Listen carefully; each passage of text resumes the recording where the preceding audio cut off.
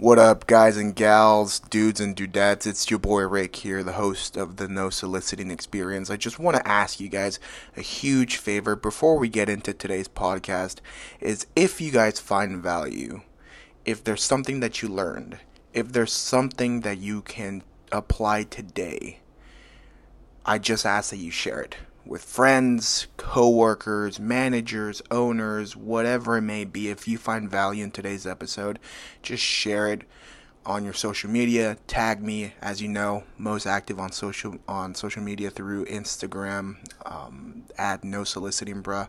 So yeah, let's get into it. Cue the music and get on to today's episode. Hey, like I ain't on 1, 2, 3 Pac. Like I ain't finna bust when my homeboy make the fucking beat drop. Bustin' the cap and the whack when I'm rapping. You really need to trust in the fact that I'm back and I'm slapping the industry for ducking the cap when he rap with the passion. When I'm in this piece, I crushing the fashion. Like I ain't never ate in this game. Like I ain't never seen her have me some big things. Like I ain't been around the world and with so many different girls and kinky parties that it could lift the spirit of Rick James. Like I ain't a fixture, I never knew Twister, and never did music for the Alpha Dog picture. Like I never script the pledge in the scripture. I had a hit song by my own liquor mixture. Do it like I wasn't a starter, there wasn't a Carter. Wheezy wasn't an order, my cousin the water. Feezy nothing was bartered but busting and touching the heart of people that's loving the heart of stuff. Gals, welcome back to the No Soliciting Experience. I'm super excited for today's guest, somebody who I've been trying to get on for a little bit. Big fan of what he's been doing. Met him a few times. We were just at an event a few months ago here in Florida. He is the owner of Spartan Solar. Without further ado, let's bring on Alex Smith. Alex, brother, thank you so much for being on, man. Do you mind introducing yourself a little bit more to the people, just kind of letting us know how long you've been in the industry and what you're currently doing? Sweet, man. Well, thanks for having me, Rick. It's been fun getting to know you through these random little events. It's why it's always good to go to these events. You don't know who you're gonna meet. But yeah, I've been in the solar. I'm Alex Smith. Been in the solar industry for almost 5 years now. Almost 5 years now. Started in California. Now I'm currently in Florida. Sweet, man. So you started in California 5 years ago. Walk us a little bit through like your development, because if I imagine most of the people listening to this more than likely follow you, and everyone's seeing what you're doing right now. It's like, dude, like he's up here, right? He's at a different level. Walk us through a little bit of your development as surface level as surface level as you'd like, or as in depth as you'd like, Yeah. about your first year till now. Okay, so first year was like anyone else's first year. It's like, okay, I'm entering 100% commission based. This is pretty high risk. I made a good choice. I signed a lease for a year in California. I made a good choice, but it was by default. I had no money at this point. I already used my $4,000 I borrowed from my grandma to get out there and ship the car and security deposit. So I'm sure a lot of people in this industry can relate. It's like do or die scenario. And obviously I don't want to go back with failure, back to Florida, go back to my family, leaving college. And like, that's what I did is I failed over in California. So first initial week getting out there in the solar industry, like I really just wanted to make sure I gave it everything I had. And I ended up day 2, like I deleted all my social media right before I got there. I decided not to drink, not to smoke, not to go out. So my game plan to do it for 90 days. That was kind of the theme there too, of a 90-day blitz there, was just to like really go all in for it. A theme a lot of us probably can relate to. And second day out there, I was going out. I thought California was always 70 degrees and sunny. It's not. It was like the first monsoon winter, like raining sideways, and I didn't have any sweaters. And I got food poisoning day 2.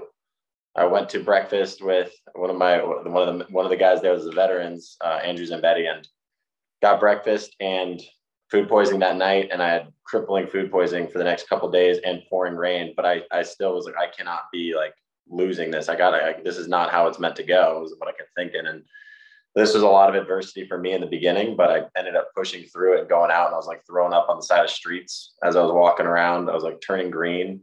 And then every single night I'd get back and I'll just be in fetal position, like just trying to just barely recover. And so that was my entrance into it. In that first year, like I grew a lot. I just really got good at sacrificing. I got good quick. Like I went head first into it the first beginning, because I cut everything out, all my distractions, all my vices. And so in 3-4 months, I was a manager, and then continued to work my way up pretty quickly. And built the office to doing like over 100 deals a month. And it wasn't a lot of us. It was like 15 to 20 of us or so. So it wasn't a huge office, but we had really high production. And so that was the first year, being on the ground floor, learning a ton. And I guess going through it all, you want to go back to the next couple of years? Yeah, sure. But before that, dude, I remember that monsoon. That was 2016. I had videos. It was like winter of 2016. Yep. January. Dude.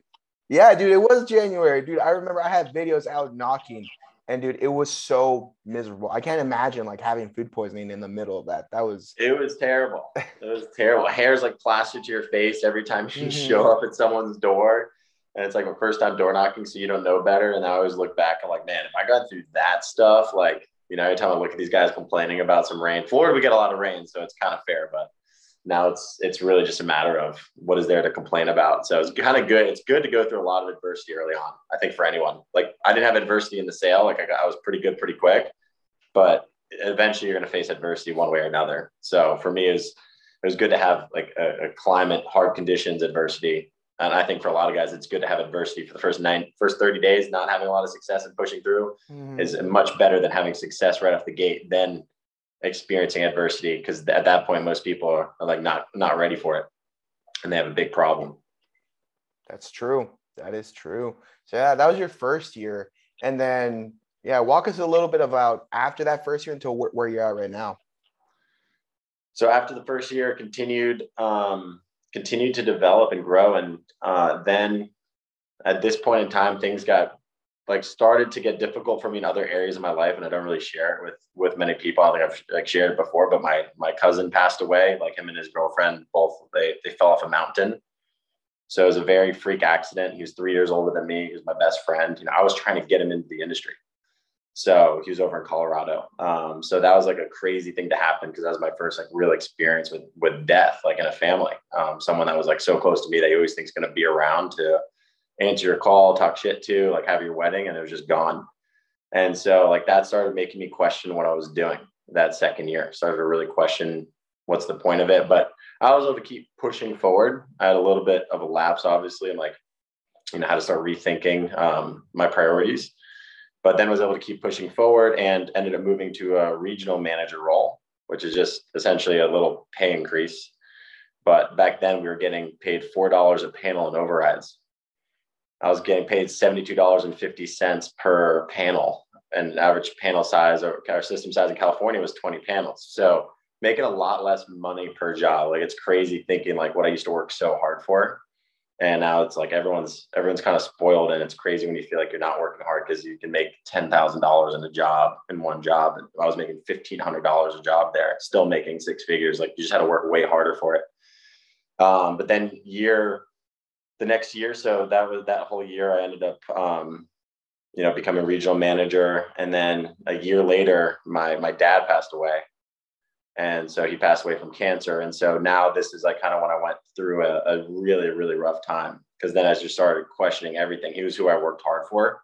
Like, I'd be the first person to call when I was, seeing success. I was so excited, like, Dad, like, you're gonna be able to get whatever you want. Like, not that he's asking for anything, but, it's exciting to be able to like say, hey, like, go on Amazon. You want to go get that stupid lawn chair? Go get that lawn chair. And I remember he wanted like a $9 lawn chair. I'm like, that's hilarious. I'm like, yes, I can start doing these things for you. I can give you a return on your investment in me and all that time you put to me. And so when that was no longer there, and then my cousin passed the year before, and then within the next 6 months, both of my dad's brothers passed away. So it was like this spiral of what is going on in my life. And I went through a deep, deep, deep, deep depression.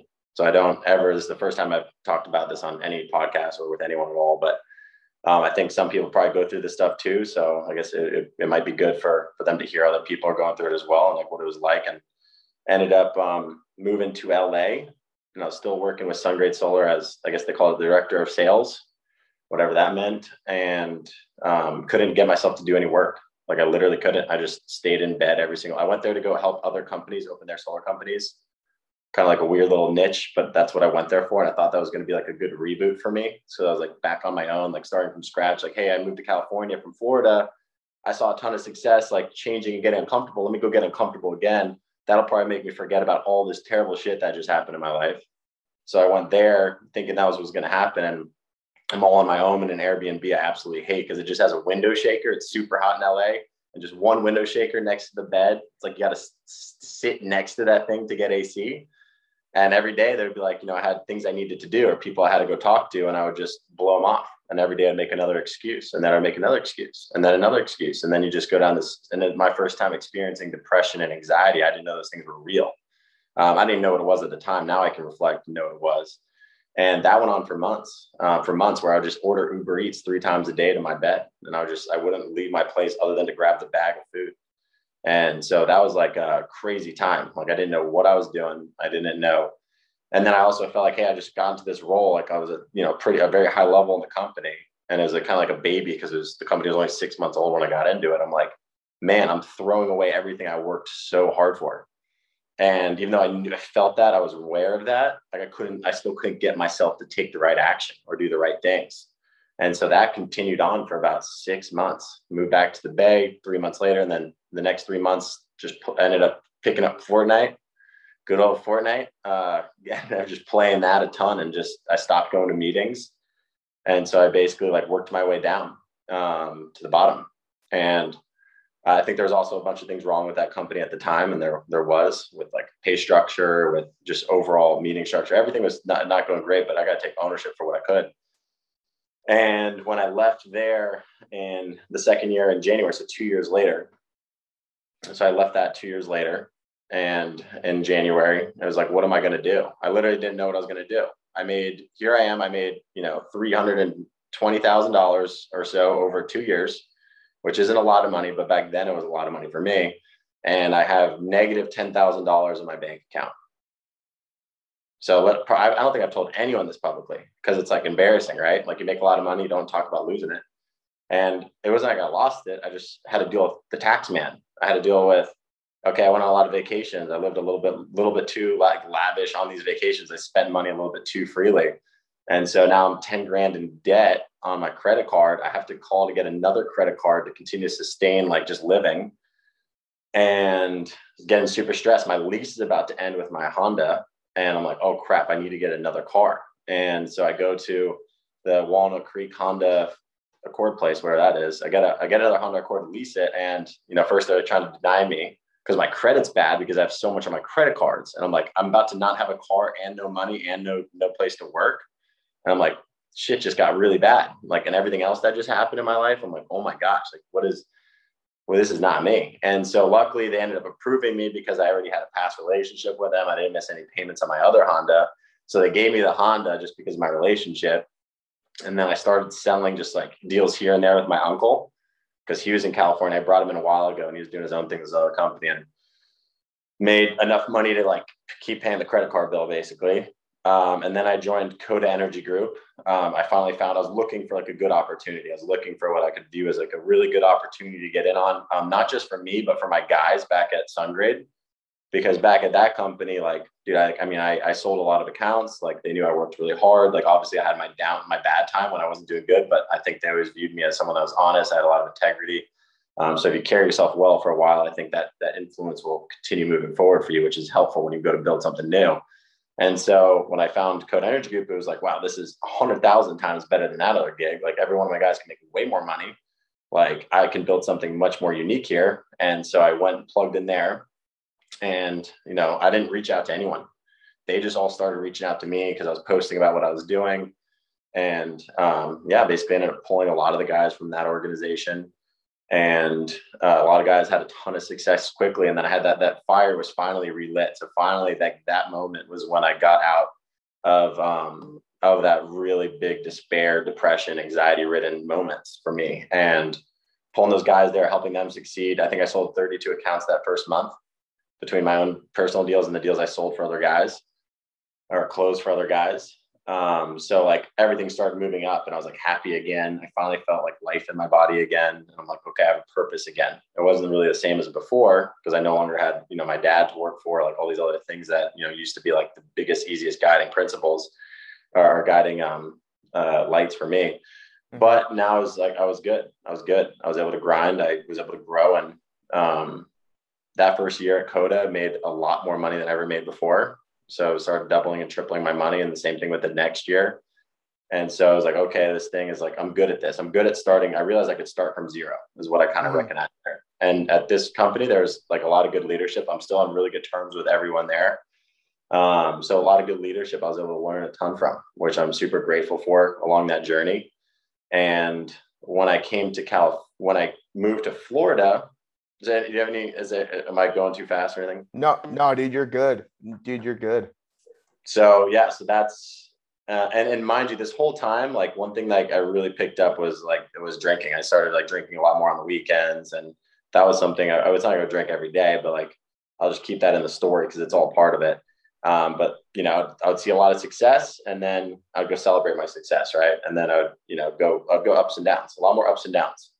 And it sucks going up and down, especially when you're in a leadership role. Like we all know, we've probably been around a lot of leaders that go up and down in production. They go up and down. Sorry, I was getting a call. They go up and down in production. They go up and down in energy. They're not the same person the next week as they were the first week, whatever it may be. We all run into those leaders. And it keeps calling me. I got to put do not disturb on. 1 second.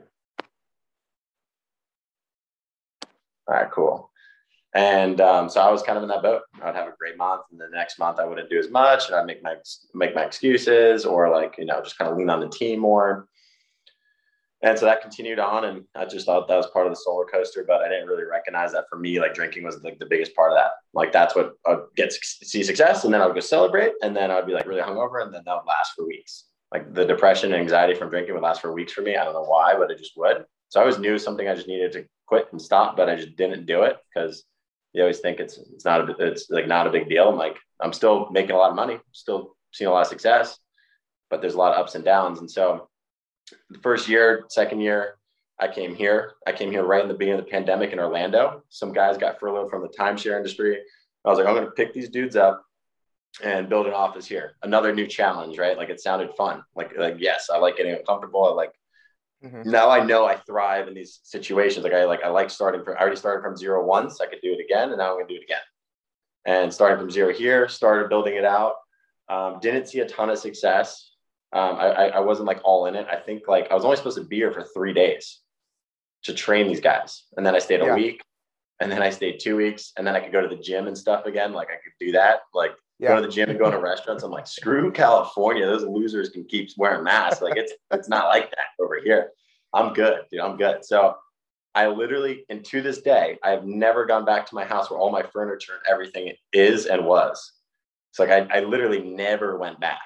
I was like, I'm anchoring down, told the company, and continued to work with them for a while. I was pretty disenchanted with the organization after a good amount of time over here because a lot of the value they offered me over there didn't extend over here so much.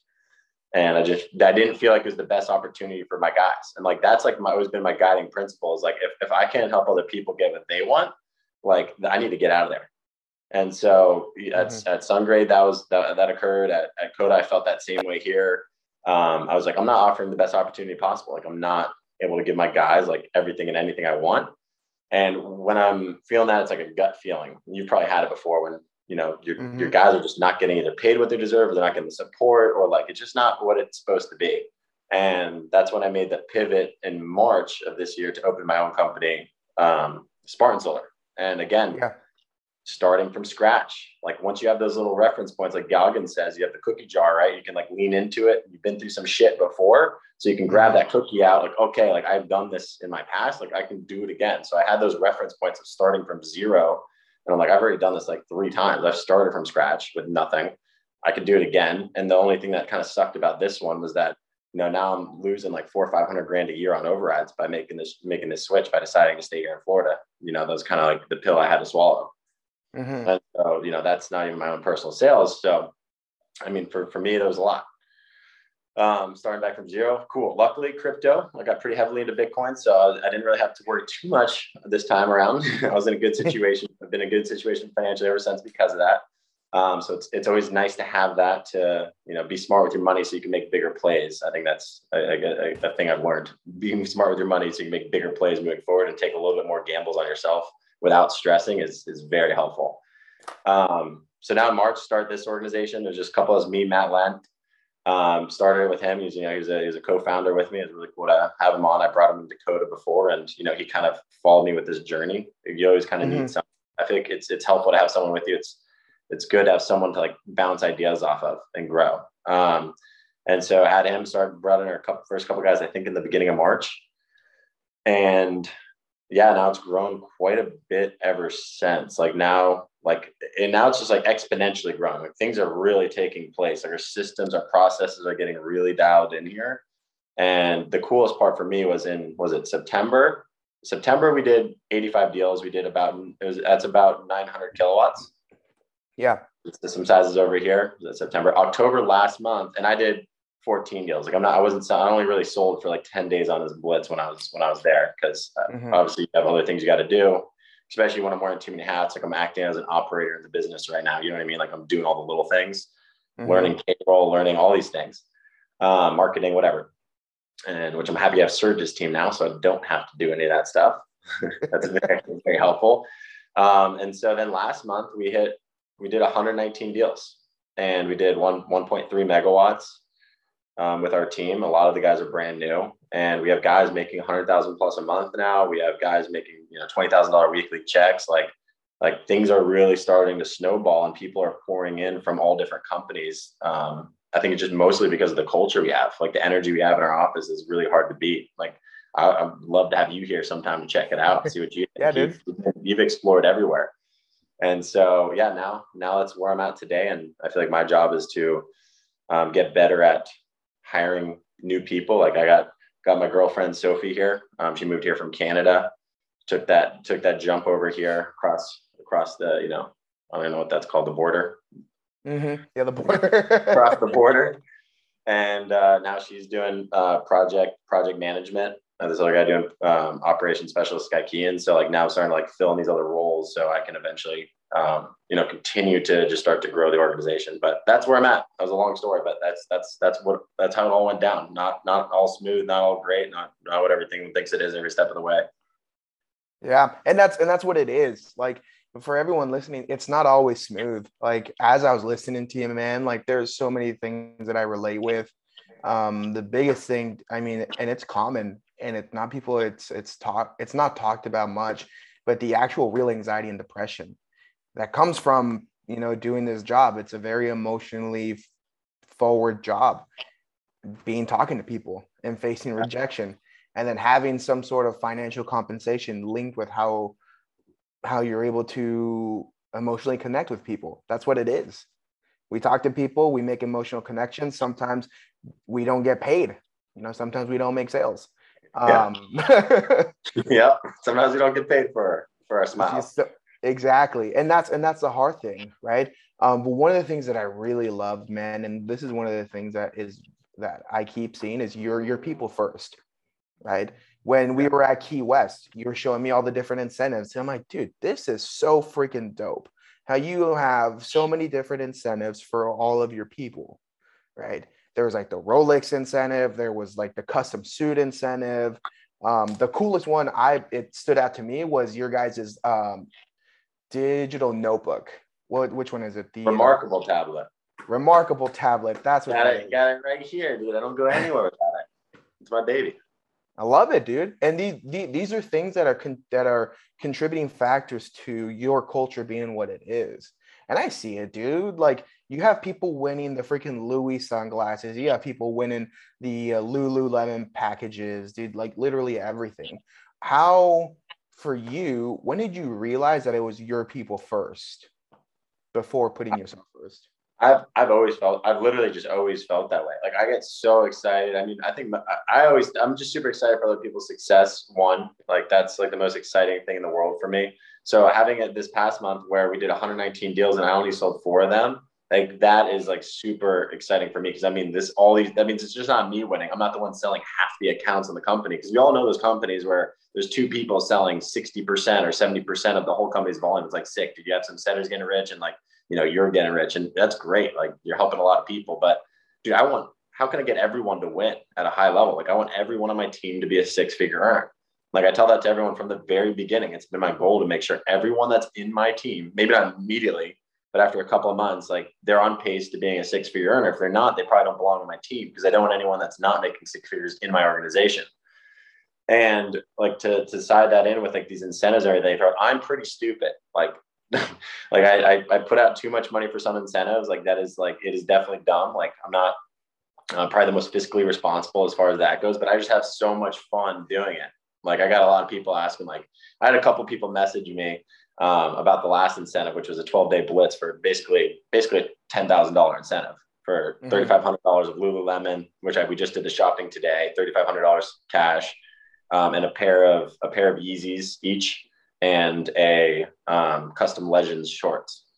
So I was like, okay, I went a little overboard there. I recognize that now, but it's just so much fun for me. Like I could say like, yeah, man, I'm being dumb with my money, but at the same token, I love doing that kind of stuff. Like I just really do. Like I don't take a dime out of the company. I never have. Like I'm going to only be taking money out of the company that I sell personally. Yeah. And so like, that's what I want to keep doing though. It's fun growing that way. It's fun giving people like a really unique experience. And I want really cool swag. I want things that are going to make us different. I want people to like feel that too. Like I want people to feel that I'm trying to invest in them. Like I'm taking 8 guys to Peru on the Peru trip. So that'd be really cool too. That was the last Blitz competition. So I don't know whether they see it or feel it or not on the team. Like that's what makes me happy. Like I love doing that stuff. If I can keep doing that stuff forever, giving people shit like that they earn, and having a lot of fun with that, like I'll be happy for a long time. I love that. One of the things that you mentioned that stands out is you've had people come in from different companies, different organizations. What do you think's made your culture different? Like, what do you instill in your guys that maybe like 1 or 2 key points of what makes them like a high 6-figure earner? I'll start off with something that probably wouldn't expect to be the answer, but I think it's like our level of talent in the organization today. So we have I would consider us like having probably one of the most highly talented organizations in the industry. Like if you walk into our office and you hear these closers close, like we have Julian, Zach, Donovan, Matt, like all these guys, these new guys like Mo, like all these new guys coming in swinging, and they come in swinging like they're so good. Like I listen to them and the way they talk, their word tracks, everything else. I'm like, dude, you guys are freaking rock stars. And the same thing with the setters. I'm like, these guys, the way they set appointments and the way they ask questions and the way they move the needle, like they're just really good. And so I think we have a highly trained organization, and that came from investing a lot of time in a couple guys, right? In the beginning, like very upfront, heavy investment of time. And now these guys are so well trained up that any of the leaders I just mentioned a second ago, like they are spreading that knowledge to other people. And then one system we have in place that I think has been really effective for us is when I bring in people or someone else brings in people, like, you know, we have to assign them to a mentor. So they're getting assigned to a person that's a high caliber, high closing producer, like a high 6-figure earner, essentially. You know, there's standards and minimums, and any company can make them what they want to be. But when they get this mentor, it's like this person is your guy, and you're going to get a return on energy because he's going to be setting appointments for you. But your job is to take care of this guy and make sure that he sees a lot of success, and he sees success quickly. So that's going to be you showing him hard work ethic, you taking him from the start of the presentation on the doors to the end. And then eventually, like, you're going to be training on the close too. And so now people just have a lot of designated people they can go to. So for me, it's not like I have to handle anything. When I bring in people, I'm just like, and you know, I'm like, all right, like I already gave you one guy, I'm going to give you a guy. Like you're the mentor for this guy. And so there's just a good system around. Now these highly trained people are assigned people to train, and then they can assign other guys under their umbrella to train them. So I think right now people are just able to like really feel that they can build an organization within my organization. And it's like, dude, you can build your own business within it. I tell them it all the time. Like, you don't even have to go to me to recruit or onboard anyone. I have an onboarding form. I don't think you're going to bring someone in that's going to be a waste of your time. Like, I trust you. And I want everyone to know that I trust them. And if you want to bring someone in, like, dude, like, I could probably say, I might say no to that person. Like, if I interview them or talk to them on the phone, I might very well say no. But if you want to, if you believe in them and you think it's going to be a good return on energy and you're going to invest that energy into them, then by all means, bring them in. And if they don't hit our minimums or our standards, like, they won't be here for long. But that those systems and some of those things in place kind of is allowing it to just like be a machine now. Yeah, that's true. I like that because you're building overall leadership within your organization. And ultimately that serves the higher purpose when you're having to wear so many hats. It Yeah. teaches your guys to step up to one day to be at your level. And it's fun, right? Like who doesn't like stepping up? And the thing is like whether they're paid with a position, with money, whatever they're paid with, like I think the big thing too is like that they're becoming better. And people becoming Mhm. better, getting recognition is like one of the most important things that any individual as a human wants. And like if I can show them a way to keep becoming better, and a lot of that's from taking other people from being a novice to being an experienced veteran, like that's becoming better. If you can do it to someone else, like that's you feel good about yourself because you're like, that's my deal. I did that. I just duplicated. And so I Mhm. can empower more people to get that feeling. You get people addicted to that feeling of like, dude, like I create sharpshooters, whatever you want to call it. Like I create these kind of people. If they're with me, like they're going to become this. And like you've probably seen the posts from different people, like Donovan online or Join online. Like all these guys reaching a ton of success and seeing that Mhm. success, and they share it online. Like you get addicted to that because now you want to keep doing it, and because they're the guys that's mentoring them, they get a good return of their energy too because they're setting most of their appointments for them until they become closers. So it's like everyone's winning. Everyone's winning. Yeah. And I think that's something that's super pivotal, sorry, super crucial is having one setter set for a specific closer, right? If I ever go back to setting, personally, I love setting because I know that I can go out and I can set deals for specific closers. And I've done it to where I've set 4 appointments at the exact same time and all 4 of them close. Dude, At that's that, crazy. You hear that? You hear at, that, centers, man? That's you can make your time like you can double your time up. Like you, I you could can. you could make more money than anyone else if you do it right. Yeah. And that's one of the harder lessons that let's touch on it. I'll expand on it. Is sometimes this is a hard pill to swallow for a lot of people, but sometimes being a closer isn't always the best financial decision for you. Sometimes if you can make more money setting, I love setting because I know the closer and I know their close and I know what they're going to say. So if I can, in my initial presentation, pique curiosity and place little tidbits of what I know the closer is going to say in the close, it's by repetition that people finally understand. So if I can inception or instill an idea, and then Mm, later in the close, they're like, well, Rick said that. And there's the aha moment. McCarthy talks about the aha moment. So if you yeah. can place specific phrases from the close in the initial presentation, that customer is going to have the aha moment. And now you can create a higher percentage close. Yes, because you're just connecting the dots. It's like, Mm-hmm. okay, planted a seed, that seed just sprouted when it's said again. Like, oh Mm-hmm. yeah, that is how this is. But like Exactly. that's that subject you just brought up has been like a hot topic for me lately, like thinking about it because you're right. Like some people and I think it's the way the industry is wired right now. It's like if you're not a closer, like it's like, Mm-hmm. and I think a lot of companies from what I've heard, like do make it seem like the setters are not like they pay them really poorly. Like they pay them like Mm-hmm. a small amount up front, which is usually their golden handcuffs to keep them setting forever. Like we've had a Mm-hmm. lot of guys come from other companies that have been setting for a year and they're still making, like $100 a kilowatt or $250 or $600, like some really low numbers. And so they come to our organization and I completely agree. It's like people want to become closers and I think everyone wants to become better. The one thing we just added to our list is like, we got a super setter or a master setter role now. And so now it's like, Yep. hey, once you hit our minimums to become a closer, like dude, you can go that route. You can become a closer. And by all means, if that's what you're destined to do, do it.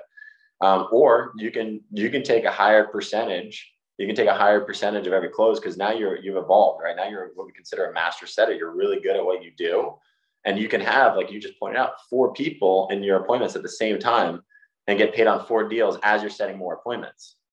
And so we've had a Mm-hmm. couple guys like in this brand new role we dropped because of this exact reason. It's like I don't like now I put all the attention on the setters. They're the lifeblood of the company. They're like one of the most valuable assets. Like having a closer close at a high percentage is super important. So the setters get the results, money back in their pocket for their work. But what they're doing is truly creating, deals out of thin air. And so like I feel like a lot of my energy and time focusing on how well the setters are doing, even more so in some cases than the closers, because like I think they're undervalued, and I think that's Big what makes me time. feel like they don't want to become they don't want to stay there. I'm like, dude, like Like you, for example, whoever you are, like right now, like, hey, you're dude, master setter. You can probably set 10 deals that close this month because you're good at this already. And you're going to get a higher rip on every one of these deals. Like we have this guy, Bryn Floyd, the Solar Salmon. Shout out to Bryn. I hope you hear this one. But yeah, he came up to me. He's like, dude, I want to be a master setter this next month. Like, I think I'll make the most money. I was just like, dude, I respect that you are self-aware. And same as this guy, Matt Sennel, you guys are self-aware. Like some people, they're not self-aware. They think they can be a closer, and then they go into 20 sits and they close 2 deals, and they're leaving money on the table for everyone. And that's painful. That's going to the valley of death right there. That's the valley of darkness when you go through that many deals that are closed. Like that's painful. And now we have this role and people are starting to actually grab onto it. So I'm excited to see what happens. But like this subject you just brought up, I think is something on a lot of people's minds probably. Oh yeah, dude. The biggest thing, and I've been seeing this starting with a few organizations, but I think the setters, like you said, are definitely undervalued. And the setters, again, are the ones who create the business. They are the ones who pique curiosity. Because closers, in a sense, sometimes, even I as a closer, dude, I get lazy. Do I want to go self-gen my own deal sometimes? No. Yeah. I can, we can, but how many times do we actually do it? You know? Yeah. It is so true. It's like, yeah, it's like, I mean, when you have a bunch of guys setting for you at a high clip, like your time is truly more valuable in the close. Like that's where it lies. But you do have to stay sharp on the doors. Like staying sharp on the doors makes you much sharper in the close. Like there's no doubt about it. So it's dangerous trying to be fully dependent on sets in case they stop coming, because then it's hard to get back going. But yeah. Dude, it's crazy. So if you're a setter, it doesn't mean that you have to go be a closer. Just go make more money setting. My best day ever. I had it like it was that day. I was in Vegas and I had set 4 appointments for the same time. I wasn't even working. I was in Vegas partying. And that day, off of all the commissions, I think I made like 23 grand. Holy crap. That's crazy. I was just chilling, dude. I was in Vegas partying. I was being reckless. I'm like, next round's on me. But again, it just goes to show, and it's being aware, like fully aware. Just like how, like now, I imagine you're aware of what triggers your anxiety, what triggers your depression. You have to be aware of what's truly where your time is better spent, where you get the best return for your time, because ultimately, time is the biggest investment that we have as people. 100%. And like $23,000 a day and you're not even in the appointments is crazy. Like most of us in this business, like you first of all, you want to become better, right? Like you want to become better as a human being inside and out. And I think that's one of the like truly most amazing things about door to door. It gives you a chance to rise into leadership very quickly and learn skill sets that like you might take, 10, 15, 20 years to climb the corporate ladder or whatever, maybe to feel that need and to be given those responsibilities. But besides that, like this is a capital generating machine, right? Like this is like a weird place where we can make a lot of money in a short period of time. And for anyone that like thinks it's more important to hold a position or a title or, XYZ over making capital, it's like, that's pretty stupid. Like you want, like we have so many random things working right now, like in the background, like crypto, like NFTs, which I haven't even gotten, but crypto, there's the big real estate plays are going to be made. Like so many things that are like ready, like in these next couple of years, I really do feel like if you have a lot of capital ready to deploy, you can be able to take action on something that pops up your way. And to put yourself in a position where you don't have access to that kind of capital because you wanted to have a position or a title is pretty stupid. Because I think like these next couple of years, next 3 years is going to be the time where you make a ton of money and you make some really smart plays. Oh yeah, big time. And one of the things that I really respect about you, Alex, is the fact that you continuously invest in yourself. Aside from like investing time and money, because these incentives cost money for your guys, but you're looking to invest more in yourself to be a better leader, right? With the Knockstar stuff, dude, like having Taylor come out, and now with these calls that you just did with like Jeff, like when did you learn the importance of investing in yourself? I learned the importance of investing in myself early on, as far as in like getting books right at the beginning of Knocking Doors. Be Obsessed or Be Average by Grant Cardone was the first book I read. I read that every single morning at 5 a.m. when my pool float deflated because I was on the ground. That's what I was sleeping on. And so we had no furniture in the house. And so when it deflated, I was on the ground. Now it's time to be obsessed or be average. Mind was right. Okay, let me get out there. So I learned the value of that. Like this one book, like just kept me in a positive mood, even though I was having food poisoning and like throwing up and super sick. Like I was able to keep going because of this book. The problem was I never took it too far for a long time. It never really got past books or audibles or podcasts. Like it stayed in that same realm. I think actually podcasts are more valuable in a lot of situations than books because they're like real authentic conversations. Like I feel it better and I can apply better in a lot of cases. But anyway, so many years I just kind of leaned on my leadership at the company as being like who I was going to learn from and grow from. And that's all I needed. And so the first organization, I felt like pretty quickly I was at the top as far as in skill set and everything else. And so I really didn't think I needed anyone else. And then the next couple of years, same thing. Next couple of years was the exact same thing. I just was looking at my leadership. I learned a ton from them. I learned a lot of great things, especially from Code Energy Group. I learned a lot from these guys. But again, no one else in the organization was like hiring other coaches, hiring other mentors. It's kind of like it almost seems like they don't want you to. They don't want you to look for outside help because they think it's more of a threat to them. I got that kind of feeling. And I stuck doing that. But then when I started my own company, it was like, okay, now I got to really invest in myself. So I wish I would have done it sooner. But then I started doing Knockstar Bootcamp, Knockstar Select, which is pretty expensive. Invest with Taylor McCarthy. Other coaches I have, like Doug Hartwright as one of my coaches, great guy. Like he's coaching me in a different way, in a deeper, like more spiritual way. And then I have, we have Jeff too. Like we got these guys I pay a lot of money for. And each one of them has led me to another person. I have Seth Grenny too. Like Seth Grenny's a beast, right? Like having that guy in my corner is like super valuable, right? Like I can lean on someone that's done it at one of the highest clips in the industry, closing deals and building a massive organization in a very short period of time. And so it's like, okay, I got a lot of people in my corner now. I can start bouncing ideas off. My job is to hack time. Mm-hmm. That's what I view it as. Like I'm trying to hack time. I'm trying to work these next 3 years to buy my next 30 years back. Right. Mm-hmm. I want to buy my time back. And as long as I can keep buying my time back by spending money on these people, I'm going to go through a lot less valleys of darkness, a lot less valleys of death. Like I'm going to grow way faster. And it's fun. It's just way more fun. So it wasn't until this year that I really started going heavy in it. And I just wish I would have done it sooner. And so now like the big thing for me with my guys is I'm trying to show them I'm constantly paying to bring people in. I'm constantly showing them like how important it is because I don't want them to think they can get all the answers from me. I think I'm giving them a lot of help and a lot of support, but I think there's a lot of people outside that, could resonate even better with them and give them more information. And they just have to be aware. They just have to be aware that other people are doing it in the organization, just like going to the gym. Mm-hmm. They see the leaders going to the gym, they'll probably start going to the gym. Just like I don't drink. So I think a lot less people are, they're not drinking as much now in the organization. So like all these little things add up.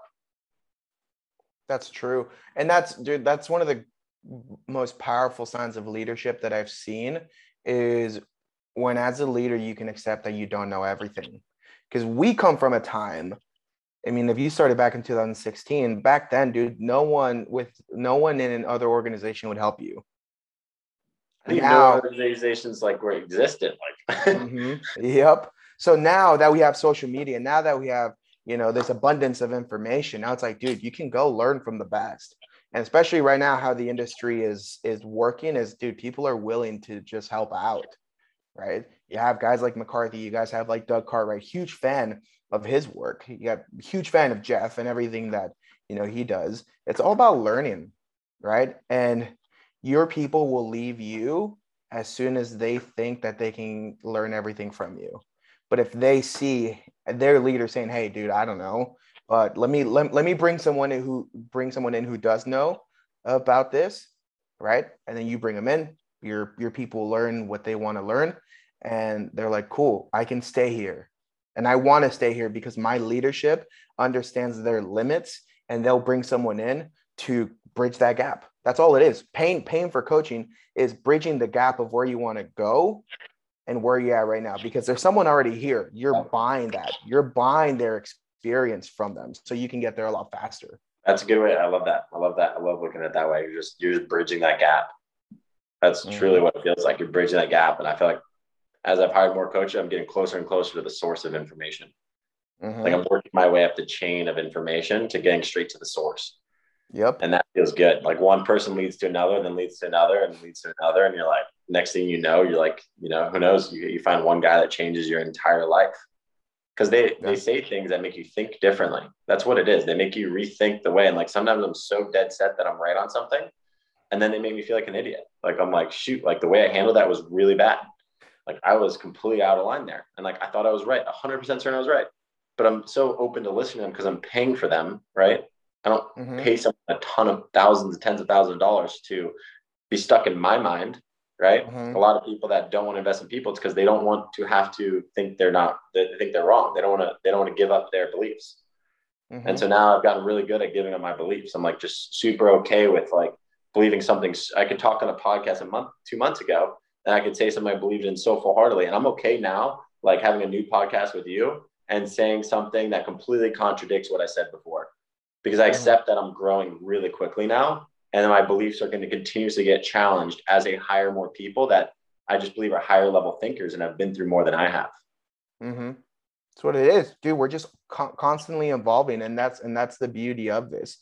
I don't know a lot of spaces, a lot of industries that there's this much growth, and it's not just like financial growth, but it's mental growth because anyone can go out and make money, right? But money isn't always the key factor. It's who you become, right? And I think that's the biggest thing that's been a more resonating topic within the industry is who are you becoming? Like what does that person do? Are you a leader? Are you a rep? How do you give back? Who do you bring up with you? Because dude, for the longest time, everyone and we've all heard the phrase, it's lonely at the top. The only reason it's lonely is because you didn't bring anyone with you. Yeah. Yeah. And that's and 100%. that's and that's what it is, bro. You're investing in your people to bring them up with you. It does you no good to be at the top and watch all your guys struggling. Watch everyone else who's helped you get to the top, like especially with the holidays. It's like one of the things that I strive to do is like, dude, I want my people to give their families the best Christmas, the best holidays that they could. Yeah. And it's such an amazing thing if you're able to be a part of that. Like being a small part of that kind of experience for them that's everything. Yeah, it's life changing because then what do? Again, going back to it's really an addiction. Now you're like, dude, next year I'm gonna do it better, right? And it's just gonna be continuously getting better. That's the resonating topic here. It's just getting better. Yeah, now I think about is like I'm working with these people to help scale and build these systems and keep getting better. And like my machine is not created yet, right? I still believe there's so many things I gotta either break and rebuild or fix entirely. And so like my goal by next was October, November is to be doing 1,000 deals a month. And like I firmly believe that's gonna happen. Like so I just have to figure that out and I need to pay the right people and take enough time to do it and work on the business and have leaders be really focused on the input and working in the business. But I need to keep providing them with third party high level information. I need to continuously do that because if they continue to elevate and, after Jeff came into town for a day, like some people were just saying like, it just made me like rethink everything or like, it just changed my life or like this one thing this person said, like, he answered the questions I've always had for as long as possible, and you just bring that credible person that can do that. And, that's like what people get excited about. That makes you feel good. Just that one day of like, my whole mind has changed. My perspective on life and perspective on what's possible has been altered. And if we can do that for our people through either ourselves and our own success or other people in the team success or bringing in other people to bring that to them, like then we're doing our job as leaders. Then we're doing our job. Hell yeah, dude. Hell yeah. That's what it's about. Well, Alex, I know you're a busy guy running the organization. So just to kind of wrap it up, if there's one piece of advice that you would leave the industry, what would that be? One piece of advice. Or two? I gotta be pretty selective with this one. I would just say there's two guiding principles I live by. Take it for what you want. But the first one, and a lot of us have heard it, but I don't know how many people have embodied it, is you can have whatever you want in life as long as you help enough people get what they want in life. I think that's one of the most important guiding principles you absolutely need to focus on. Greed will get in your way, right? Greed and impatience will destroy wealth, will destroy time, will destroy everything for you. And so if you just understand that if you help enough people get what they want, you can have whatever you want in life, like everything will work for you, and you won't be working against yourself, even if you lose a little bit short term along the way. And the other factor, and it goes along perfectly with what we said, and it's my like 2 guiding principles. The second one is it's not what you make, it's what you become in the process. So make sure you're challenged. Like make sure you're exiting your comfort zone. You're entering in the fear zone regularly. Then you're learning. You're piercing to the learning zone where you start to learn and get better and apply the information you get.